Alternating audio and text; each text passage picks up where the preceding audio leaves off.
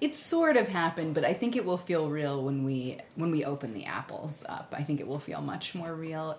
We've had different phases of realness, you know, buying the land, doing the chickens, you know, having a few products for sale and expanding that, and then Doug leaving his job to focus solely on the farm. Planting thousands of trees also made it feel very real. Yeah, there've been different stages of realness, but I would say it's going to feel like a real thing when people are coming up here, ideally.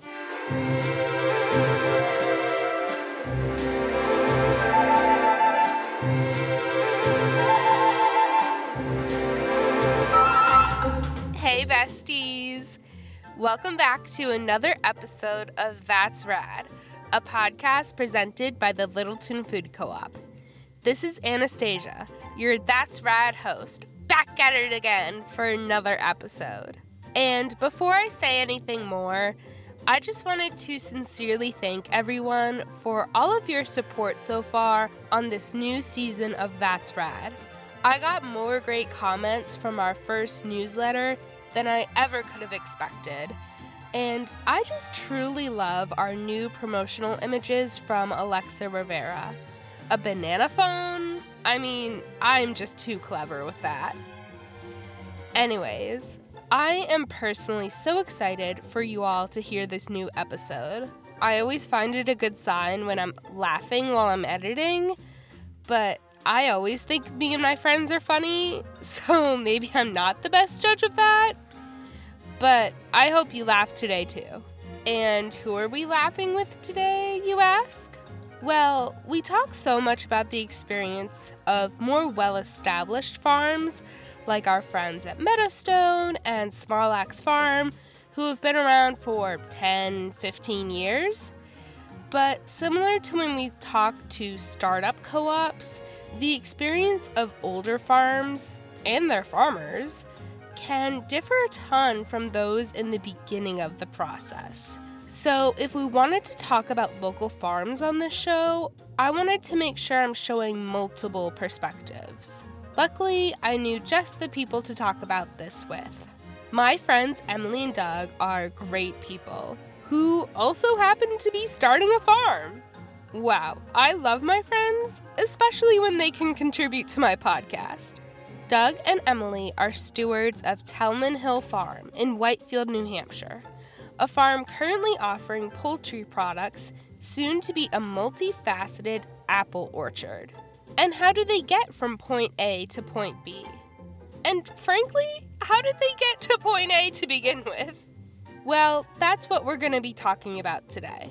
But just for a preview, I can tell you their story includes a lot of community support, unrelenting hard work, and the willingness to take a risk, at least once in a while, which is an idea I think a lot of us could stand to learn from, myself included. But really, I'm not the one to be telling you all of this. Let's hear the full story from the experts, Emily Meacham and Doug Morin of Tellman Hill Farm, right now on That's Rad.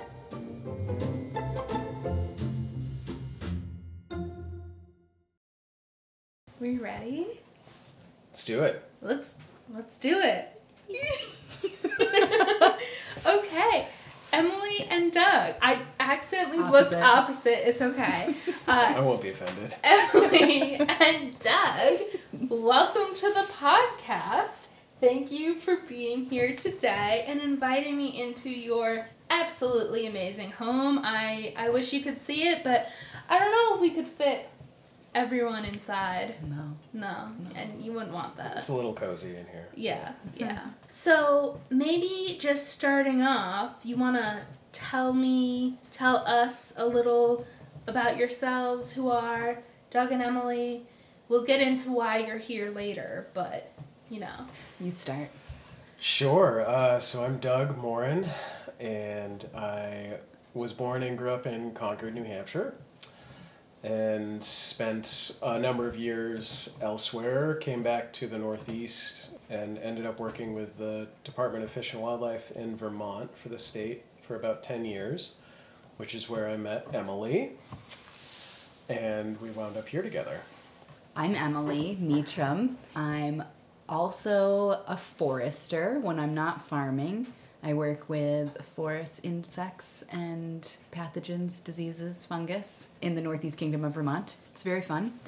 And I moved to this region from northwestern Maine like 10 years ago. And we moved here about 4 years ago. Do you want to tell them where we are? Yeah, so we're in the house that was built in the 1950s by the then dairy farmers. This was a Harris family dairy farm.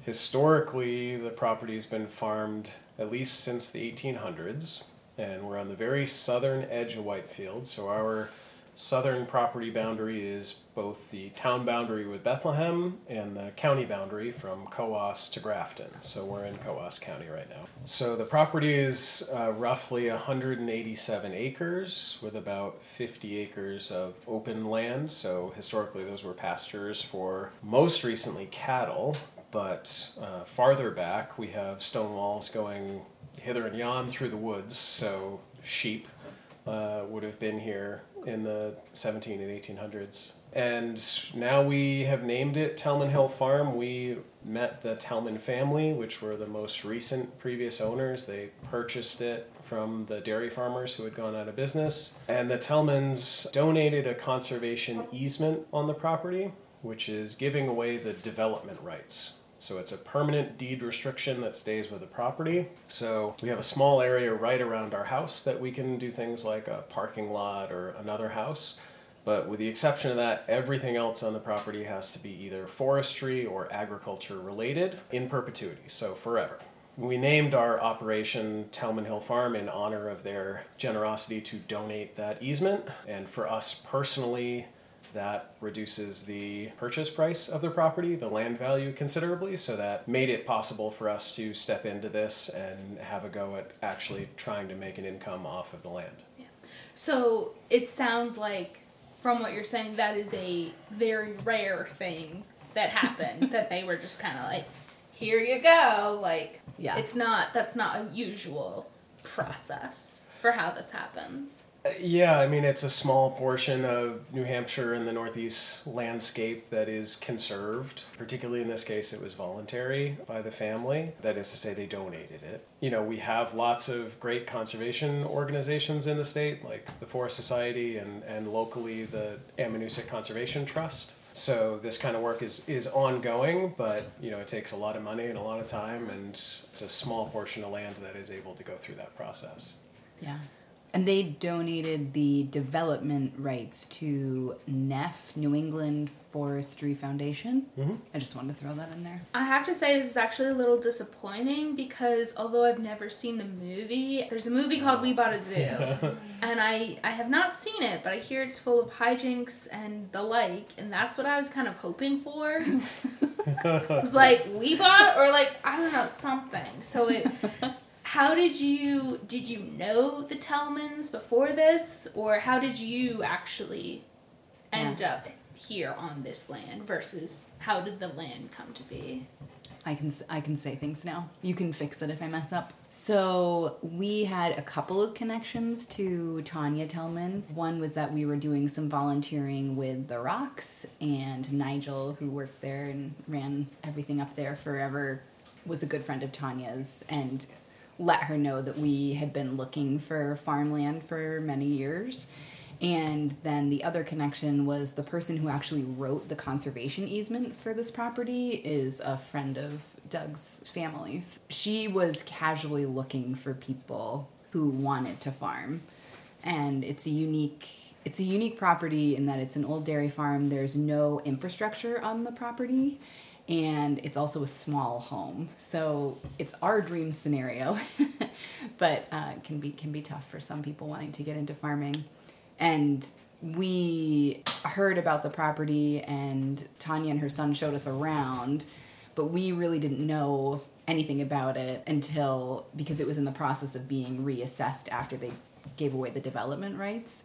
So, yeah, it was like a year-long process, and we kind of signed a, right of first refusal, I think was our process. But yes, it was very generous, and she was very excited to have someone here who would try and farm and understood that that's like a difficult process to start.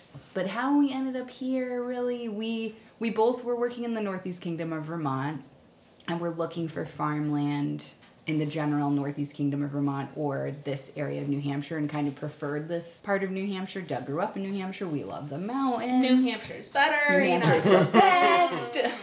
Agreed. Agreed. And then, yeah, this just after several years of looking for anything and scouring maps and talking to people, we got connected here, and it all just worked out. Very lucky. Yeah. Very lucky. Yeah. And it worked out too that this was your dream as Yes. opposed to something else opening up, and you're like, okay, we'll have to like compromise on this and compromise on this, but No. Yeah, I'm sure there were some, No. you know, None. no. Well, and Full-on dream scenario. Almost the opposite, that we, in the process of looking for land, which we found difficult to find something suitable for agriculture, we had kind of scaled back our vision of what we might do. When we found this property, and through the generosity of the Tellman family donating the easement, that enabled us to think bigger than we would have otherwise. So we showed up here and said, oh boy, now we have to actually do this and This is now real. really make more ambitious plans than we were thinking at that point. Yeah. Wow. So you had said, and I mean, you both said that you were looking for a while for properties. So that leads me to ask, did you always imagine this being your career and this being your life? And then what sort of, you know, history do you have with farming, outdoorsmanship? I mean, we're both, not we, because I am not included in this in any way. No, you are. You're fine. You are. Yeah, You're part of this. I am also, we're all foresters Third here. and equal partner. So, since we're all foresters, you know, talk about, like, was this the goal? Yeah. I blame Emily completely for the agricultural operation Had here. to pay. Okay. Yeah, totally my fault. And yes, this is the dream scenario. Yes, I've wanted to farm for a long time, decades, but I never knew if I would be able to do it. And this, yeah, I feel very lucky that the stars really aligned. Like, in what sense did you not? Like, personally, you were like, I don't believe in myself, or like financially, It's so or beautiful. land-wise, or... Mostly financially, you know, it's just a hefty lift. And land availability, it's tough.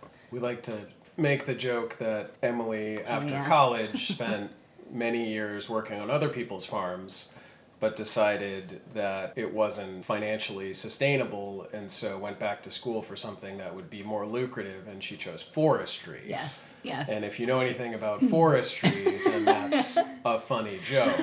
It's basically investment banking. Please. Yeah. Please. Yes, one of my favorite farmers that I spent a lot of time working with, and they said, you know, I think you've learned enough. You need to actually go make more money than you're making now. And so that, yes, I decided forestry seems very lucrative. And Yeah. I mean, in some ways it was. Yeah, it is. Yeah, and I had never contemplated farming.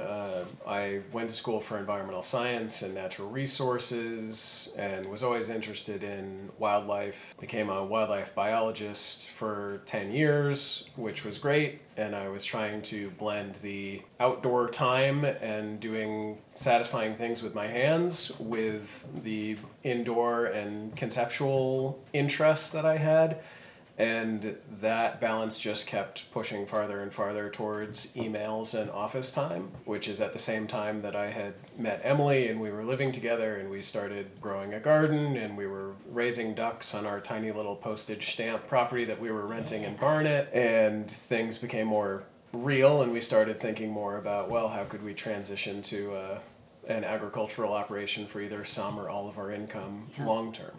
I remember distinctly, like, about 10 years ago when we were in the kitchen of one of our apartments, and I'm listing off all the animals that we were eventually going to have, and then you stopped and said, how many animals are we talking? And I think that was the moment when you realized this was, like, not a little hobby, but this is going to be real.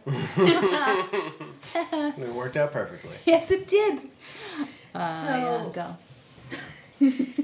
So in my head, in my movie version of your life, Yes. there's like that moment, kind of like what you just said, of, okay, we're doing this. This has happened. Do you think for this farm specifically, that moment has happened yet and what it is? Or is it going to be somewhere in the future? And then, like, where do you think that milestone will be where it feels real? Yeah, that's a great question. It's sort of happened, but I think it will feel real when I'm sure we will get to this. We will get to this, I know. When we open the apples up, I think it will feel much more real. We've had different phases of realness, you know, buying the land, doing the chickens, you know, having a few products for sale and expanding that, and then Doug leaving his job to focus solely on the farm. Planting thousands of trees also made it feel very real. Yeah, there've been different stages of realness, but I would say it's going to feel like a real thing when people are coming up here, ideally, every fall to pick apples. I agree. One of the moments where we both look back and like to joke about the repercussions of it that were positive. Oh, yes. But the summer we purchased the farm in 2019, we looked out at the fields and said, well, if we're going to do apple trees, you need to custom order your apple trees so they can be grafted. So you get a rootstock and the variety that are grown together so you get exactly what you want. You have to do that 2 years ahead of time. So we thought, we've got all this land, we want to do apples, let's just put in an order. And so we looked at it and said, well, it takes 500 trees to get a bulk discount, so let's order 500 trees. And we'll just deal with it 2 years from now. Yeah. And I think that was a really good kind of commitment mechanism for us. So how I deal with my problems. Yeah, because I don't think if it had come to the spring of 2021, if someone had said, do you want to buy 500 apple trees? I think we would have said, oh, goodness, we're not ready for that. But they were already coming. Yeah. So from there on, it's just been, one foot in front of the other. And Doug likes to blame me for the farming in general. I 100% blame Doug for the apples. He says we, and I know we talked about it, but all of a sudden he was like, these trees are going to show up in the mail. We have to figure this out. And I felt like it just came out of nowhere. I know it didn't, but it felt like it came out of nowhere. It was very exciting. Well, that was my other thought, was like, maybe you had accidentally started doing all these little things and then woke up one day and was like, do we have a farm? It was a little more intentional than that. Yeah. I mean, thankfully through Emily's large amount of experience, we could rule some things in and some things out. So she had worked on an orchard before and said, oh yes, I liked that type of work. And worked on a bunch of veggie farms before and said, oh, that work actually doesn't suit me that well, all of the bending over, and for me, it's very hard. Being in the direct sunlight all the time is just misery.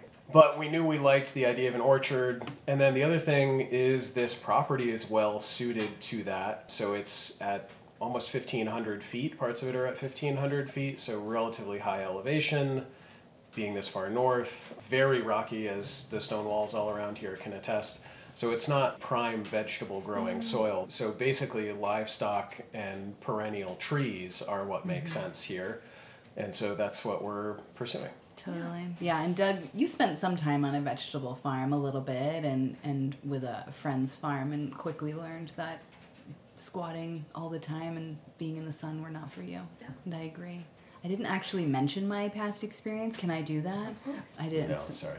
Thank you. Yeah, no. It was mostly many years dabbling while I did other jobs or just a mix of things, but it was a lot of vegetable farms, a lot of like diversified operations that had a lot of livestock and a lot of vegetables. I did in a few different situations get to work on horse-powered farms, so no tractors, which was so cool, and we will not be doing that, but it was amazing. But that's where I got most of my livestock experience, and then my families on both sides for generations have been farmers, predominantly dairy farmers, so that was... It's just, I guess it's in my blood, maybe. Yeah. I like that it sounds like even though there are hard things about this and about any career, I think people who don't understand farming as much think, like, there's only one way to do it. Like, they think of a vegetable farm. Like, I think of the hard labor of squatting and being in the sun and picking and all of that, but it sounds like there's still, within the idea of farming, different avenues you can take, and you can figure out what you like to do and what you don't like to do, rather than just being stuck with, this is your career, this is exactly how it's going to be, you have to do these tasks. So that's good that it's a little customized there. And, and I think it works too, because we are a known region for apples. Obviously that is due to the climate, but also, you know, if we started a pineapple farm, like, you would have to create a whole new marketing, you know, scheme around, come to New Hampshire for the pineapple farm,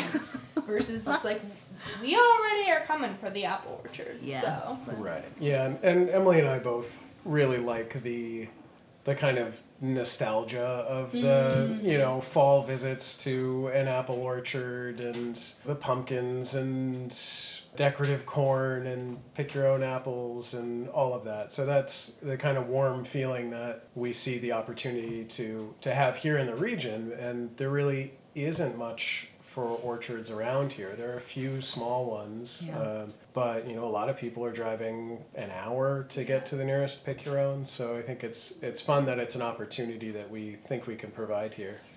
Yeah, definitely. Switching gears a little bit. Yeah. What's it like doing all of this with your partner? So gross. Well, I mean, that makes sense because Doug is gross. Obviously. Yeah. In all cases, Yeah. yes. Thank you. Is this thing on? Yes. Yeah, I mean, it's been great. You get all of the normal challenges of work bleeding into life and not knowing what is vacation time and what is not vacation time and those things. But I think generally Emily and I are on the same page about our overall vision, and it's fairly easy to check in and just say, hey, what do you think about this idea? And one of us will say, nope, that's garbage. We should be doing this instead. And you think, oh, yeah, actually, that's really helpful. So My idea was garbage. Yeah. Thank you so much. yeah, for I telling mean, me. sometimes you need someone to tell you that. Yeah. It's trash. I know, we should start playing like games of cribbage to compete for our ideas, you know?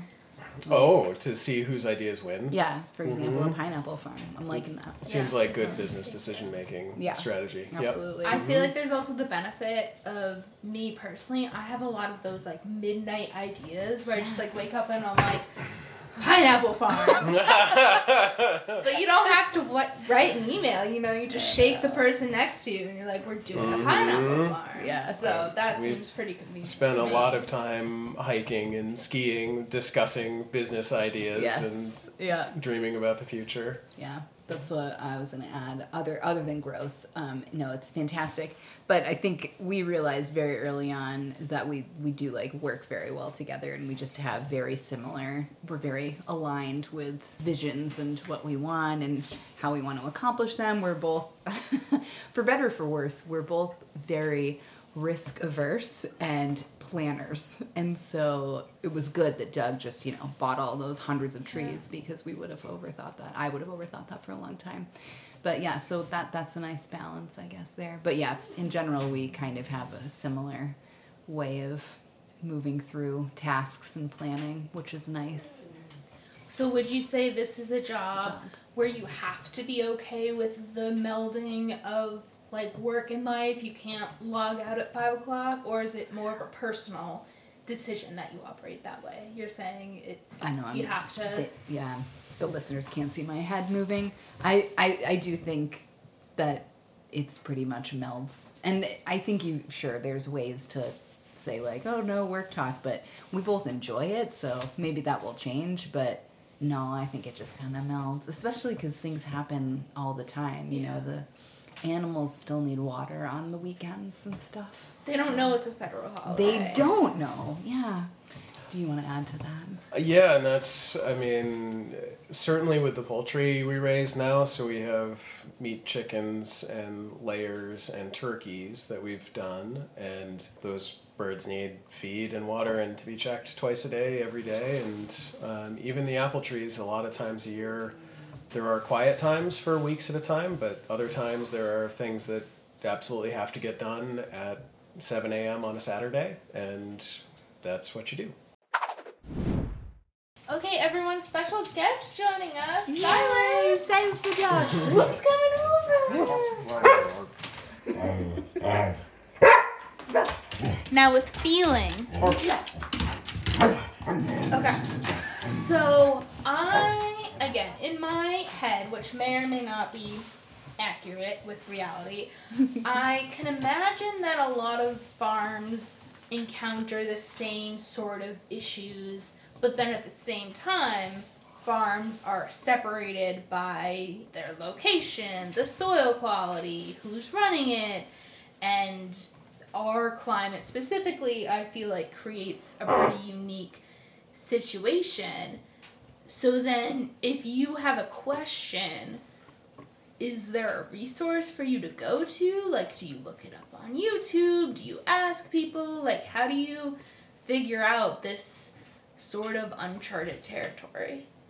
I'll start. I know I told you to answer this one, but you have more stuff for the later part, so I'll just start a little bit. But we're very lucky that UNH has an extension program, so we have a county extension person who's amazing, and that's kind of our first stop when we have issues, and then they go to specialists or people in other states. So there are usually people in academia who specialize in all things farming. But I looked at your little list here, and basically we use all of these things: other farmers, the internet, books, research articles, and academia and academic professionals. Now you go. But there's examples you can give. Yeah, I think that was a good summary. I mean, the apple trees have, it's not so simple as just throwing an apple seed in the ground and, coming back in 10 years and picking apples. I mean, it can be, but then you don't know what kind of apples you're going to get or if that tree's going to survive.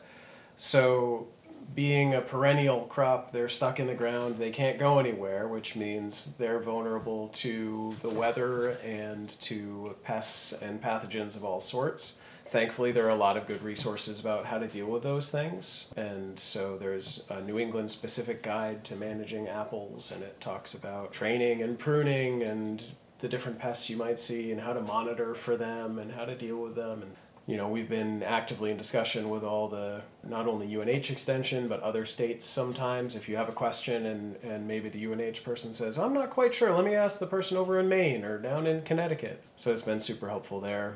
Yeah. And then, as Emily said, other farmers, producers groups. There's a pastured poultry association that we belong to, where there's a message board and listservs of people comparing notes on the best way to raise your chickens outdoors, because most chickens are not raised outdoors currently. So it's kind of a small minority of farmers that are doing this weird thing of having chickens outside, which we think makes for happier chickens and better chickens. But it's great to be able to trade notes with someone who's in Tennessee, but there may be things about their system that apply just as well to ours. Yeah. And we have, I think for the apples, we've been relying a lot on the, academic support, extension and research and books. But for poultry, I would say, or for livestock, it's mostly books. We have a whole wall of books. And then it's mostly my experience, my past experience with livestock. And I think that's been the most helpful thing. And we even asked one of our friends who's a big-time livestock farmer now, and he said it was his experience that helped him the most, which was nice. And that makes sense. It's the actual hands-on stuff. Yeah. As opposed to the theoretical, well, if this happens. Totally. But, yeah. That is very similar, I feel, to the experience we as a co-op have, because we as a co-op are members of other co-ops with other co-ops. I know. I'm just saying. It all sounds co-op very cooperative. Yes, it is. And, they organize calls for all of us to be on. There are message boards of like, hey, co-ops are experiencing this issue. And it's like, oh, I am too. So that's good to hear that you're not just out here on your own in the middle of the Whitefield Bethlehem town line. Yeah, very much so. And the other fun thing was, for the first time this past year, we're at the Littleton Farmers Market, where I was with some wooden chairs that I make, which keeps me busy now in the winters. But that was a great opportunity just to walk across the market to go talk to the flower farmer or the meat farmer or, someone I hadn't met yet, and chat with other farms and kind of get networked locally in the area too. Yeah. Are we sitting in these chairs? Oh, right yes. now? Yes, indeed. Oh my gosh. Are you more comfortable than you've ever been ever? Yes, literally. It's not a wooden chair. It's a experience. Well, thank you. I appreciate It's it. well deserved. But speaking of last year and speaking of the weather, if we think back to spring 2023, it was not as it sounds with the idea of spring, in that we had those unprecedented levels of frost, just like crazy cold weather that hurt so many farms, including the already established orchards around here. So I would love if you could tell us, what was your experience like during that time? What has the aftermath been like? And then what sort of natural things do you have to look forward to in the future that you're keeping an eye out for? So many things. Yes, there was a historic freeze event in May, and we were very lucky in that we were not planning on producing fruit this past season. So it was actually very good timing it's just kind of an eye-opener to show you that, like, okay, we can have, we try and plan for crop loss or devastating crop loss, but it was good to see that this happens, and we'll be looking at this, and this will happen to us at some point. But basically what happened is most of the orchards all over New England were at some stage of flowering. So the flowers were either just forming or fully blossomed. And that's when the tree is most sensitive to frost and freeze, really the only time.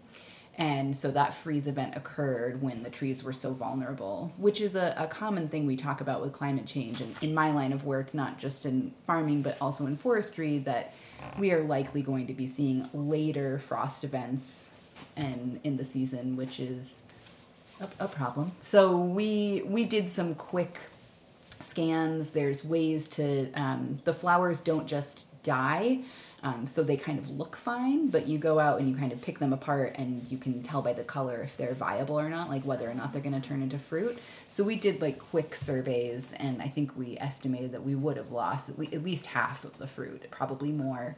And we have a neighboring orchard on the other side of Whitefield that's a little bit smaller, and that we work with them quite a bit. And they did experience that loss as well. I think we were a little bit better off than some folks farther south because the blossoms weren't as established. We have a chart of kind of like what stage the blossom is at and what temperature it can withstand. So, but that was so cold. I think we got like 19 degrees here. Is that what we got?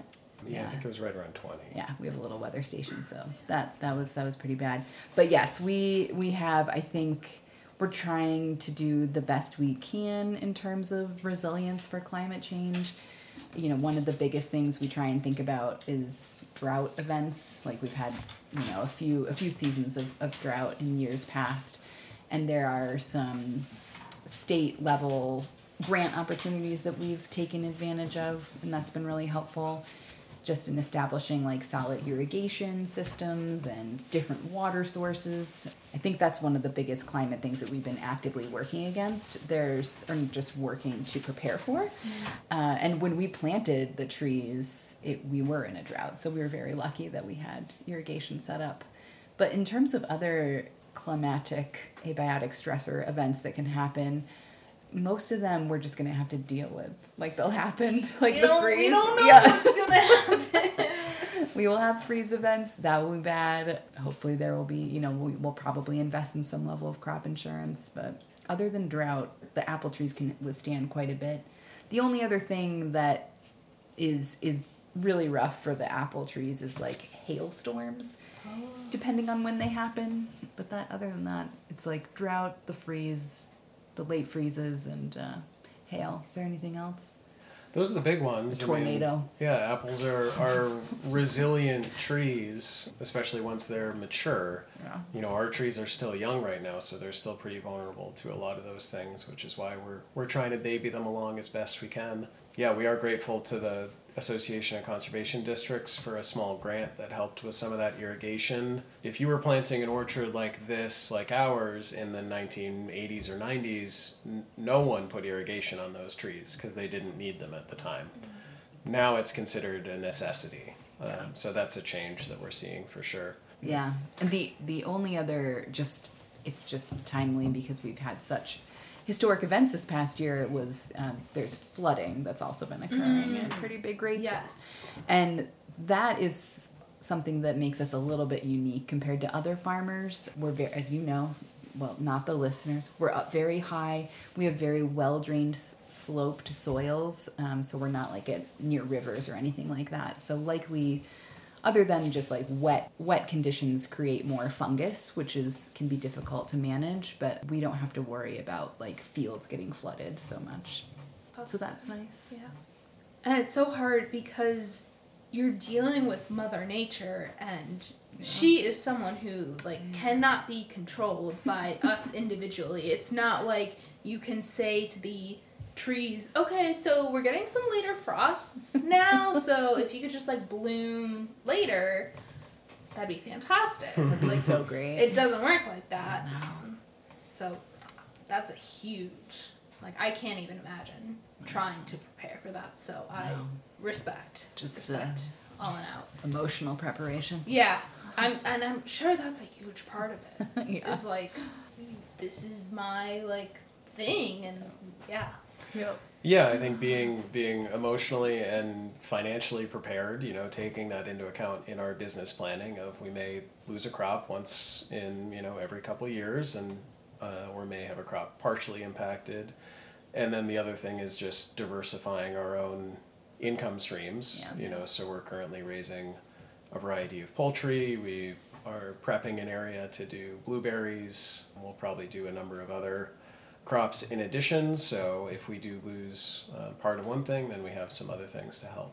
That is a great lead-in, because I feel like we've spent this entire time talking about what's gonna happen, but we still can participate in Tellman Hill Farm. Yes. And why don't you tell us more specifically about what we can currently get?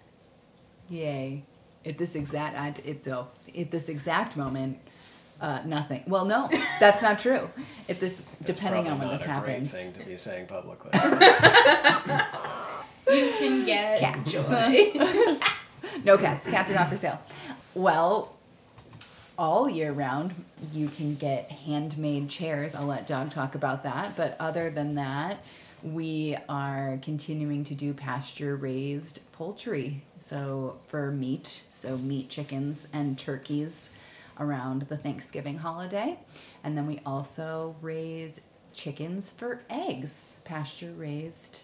And they all get moved every day onto fresh pasture. It's very beautiful and lovely. So yes, basically chicken products and turkeys.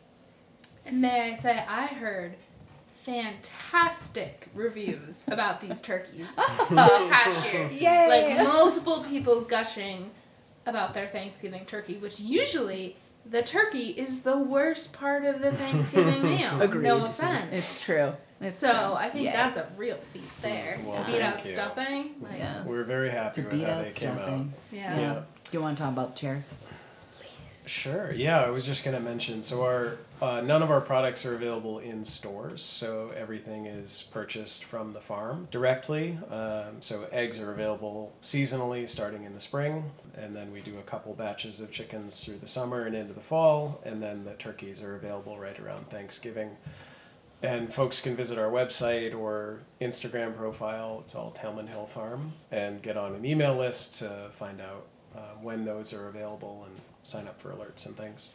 And chairs is what I do now to keep me busy in the winter. So they're all wood chairs, starting from trees that we cut on the property, and the parts are split out, and they're basically old-timey New England farmer chairs. You can make them fancier or less fancy if you like, but I do custom work, so it can be an armchair or a side chair or a rocking chair or a set of chairs that match or don't match. I was taking orders this summer in the Littleton Farmers Market, and that's primarily a winter activity. So if I get orders through the year, then I build them over the course of the winter and can do delivery in the winter and spring. Yeah, no one wants to be building a chair when you could be outside in the nice weather. There's too many other things to do. Exactly. Old-timey New England chairs. Yes. Comfortable, cute. So Chair. hip. So hip. Also stools. You didn't mention stools. And stools. Yeah. I People mean, like what's the a stools. stool but a chair without a back, I know, but it's very hip right now with the good posture and all that, They're very I feel in. like it gives you worse posture.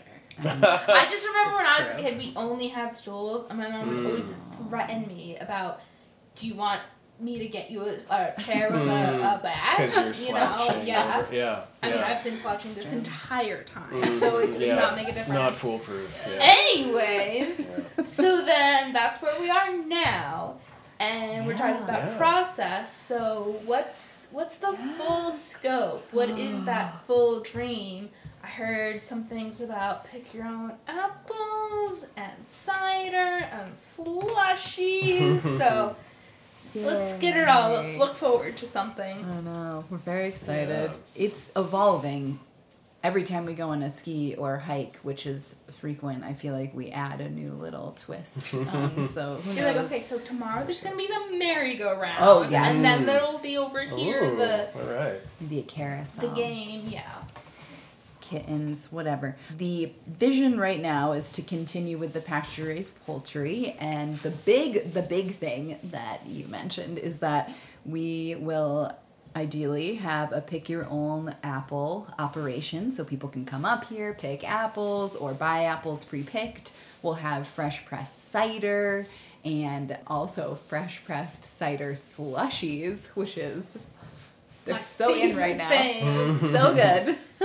And maybe other, little fall farming treats, but that's TBD. Yeah. And that may be... Have some pumpkins and some Oh, decorative yes, corn that's right. and some things to go with that and kind Yeah. of give it that fall atmosphere. We started prepping fields, that's a good point, for pumpkins. So we'll have pumpkins grown here and other fall things. Mm-hmm. There'll probably be some flowers that people can take their pictures in, things like We that. need the good Instagram I spots, know. guys. I know, exactly. Yeah. And the other things that we are actively preparing for sure, I think Doug already mentioned, but are blueberries. So another pick your own operation that would be earlier in the season, in the summertime, but that'll be a few years out.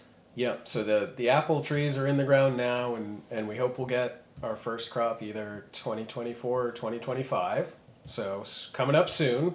Stay tuned. Blueberries, hopefully we'll plant some next year, so it'll be a couple of years after before we get those. And then we did put in a proposal to get a little funding to experiment with some unusual sour cherry varieties.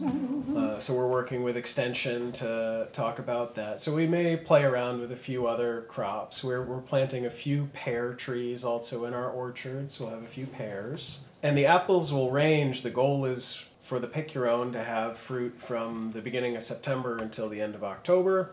And right now we have upwards of 30 different varieties, so some of the really conventional and classic New England apples like Macintosh and Macallan.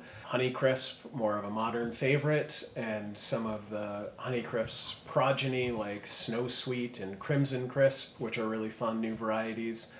And then we also have a small amount of a whole bunch of heirloom and rare varieties, or varieties that are good for hard cider or good for baking pies. So trying to get a little bit of everything for a variety of uses. Yeah. Can we say our favorite apple that Yes. we planted? Ooh, should Or we it do it all. on 3? Chaos. That would be amazing if it was the same. But I don't know. it's What not. is your Yeah. favorite apple? Oh, my favorite is Pixie Crunch, which is also, I feel like, a newer one on the scene, but it's very hot right now. They're called Pixie Crunch. Well, they're crunchy. They're also kind of tiny and cute, like a pixie, so they're kind of the lunchbox apple, but they're so good. They're like a Honeycrisp times a million. That's a good one, yeah. I just have to say, you have the most dreamy look on your face right now. Just like, Can't wait. this is like everything to me right now. It is. I love them. What's your favorite, Doug? Do You know, I have feel one? like I have favorites, a variety of favorites, depending on what time of the season it is. But one of the ones that I really like, an honorable mention we'll say, is Keepsake, which came out of the Minnesota breeding program where Honeycrisp came out of also. So it's a relative of that. But it keeps really well, as you'd imagine. And it's a later season variety, and it has this really full kind of honey flavor to it. So that's a good one for people to seek out. Yum. I am not going to say my favorite. Aw. Oh, Because, no bias. because I feel like it has yet to be discovered. Ooh. And I will wait until I can come to Talman Hill Farm Yay. to figure out what We'll it do a is. taste test sometime. Yeah. Yeah. Oh, we will. There'll Yeah. be many a taste test. So, guys, thank you so much for being here today, for opening up your home, your farm, your dogs, your cats to the podcast. Before we go, one final words of wisdom for us listeners. How can people stay up to date with happenings on the farm? Oh, yeah. All the things. Great. Yeah, we'd love for people to look us up online. We have a website, talmanhillfarm.com. We are on Instagram and Facebook as Talman Hill Farm. And if folks do go to the website, we have a newsletter you can sign up for, which is just periodic updates when something is available, poultry products, or when apples come available, we'll be the first to know. Yeah. And we also go to the Littleton Farmers Market when that's happening. Yeah. Indeed. And hopefully we'll have apple slices there for people to taste. Pick their favorite. Yeah, well, hopefully we'll be at the farmers market this September. We'll may be there earlier, but this September with the first apple products for some tasting. Yeah. Yay. Maybe a cider slushy. And if people are interested in poultry, we recommend the email newsletter. We don't send out a lot. It's not like a spam thing, but the poultry tends to move very quickly. So people get on the email list, get there first. It's so hot. So hot right now. That's it. Anything else to say? No? Okay. No, thanks for your Yay. time. This Thank was you. fun. Thank you. Okay. Apples.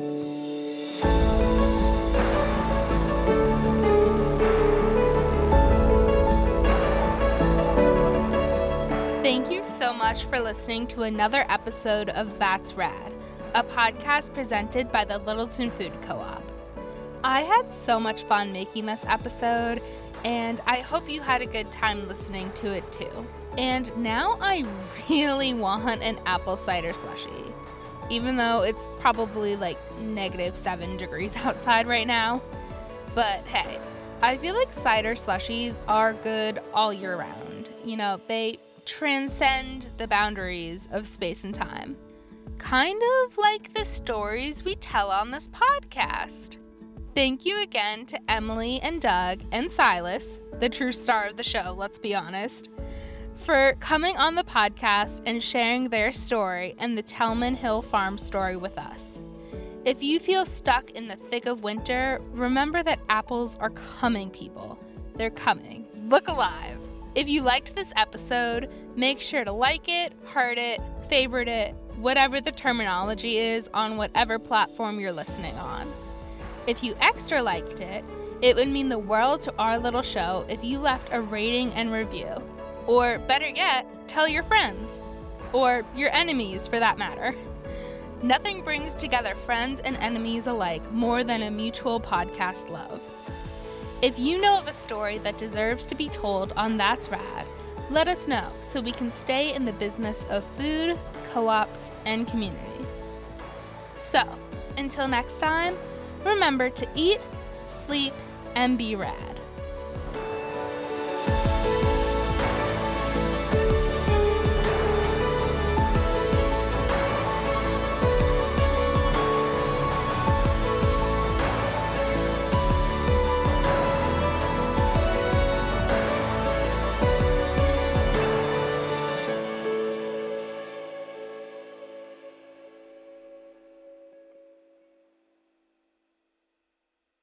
Okay, so I think it should go something like this. What do you mean, what? The credits! That's Rad is a production of the Littleton Food Co-op. This episode was written, directed, and edited by Anastasia Marr. The executive producer is Annie Stewart. Littleton Food Co-op is your premier community-owned grocery store, serving the North Country of New Hampshire, the Northeast Kingdom of Vermont, and beyond. All are welcome to shop. No membership required. Visit us today to satisfy your hunger for local food, fair prices, and exceptional customer service. You thought we were only in your wildest dreams, but we're actually conveniently located just off Exit 41 in Littleton. Learn more about us or sign up to be a member at littletoncoop.com. Or check us out on social media at Littleton_co-op to keep up with your favorite grocery store with a podcast. Thanks for listening today and every day. Will that work? Yeah, you think that was good?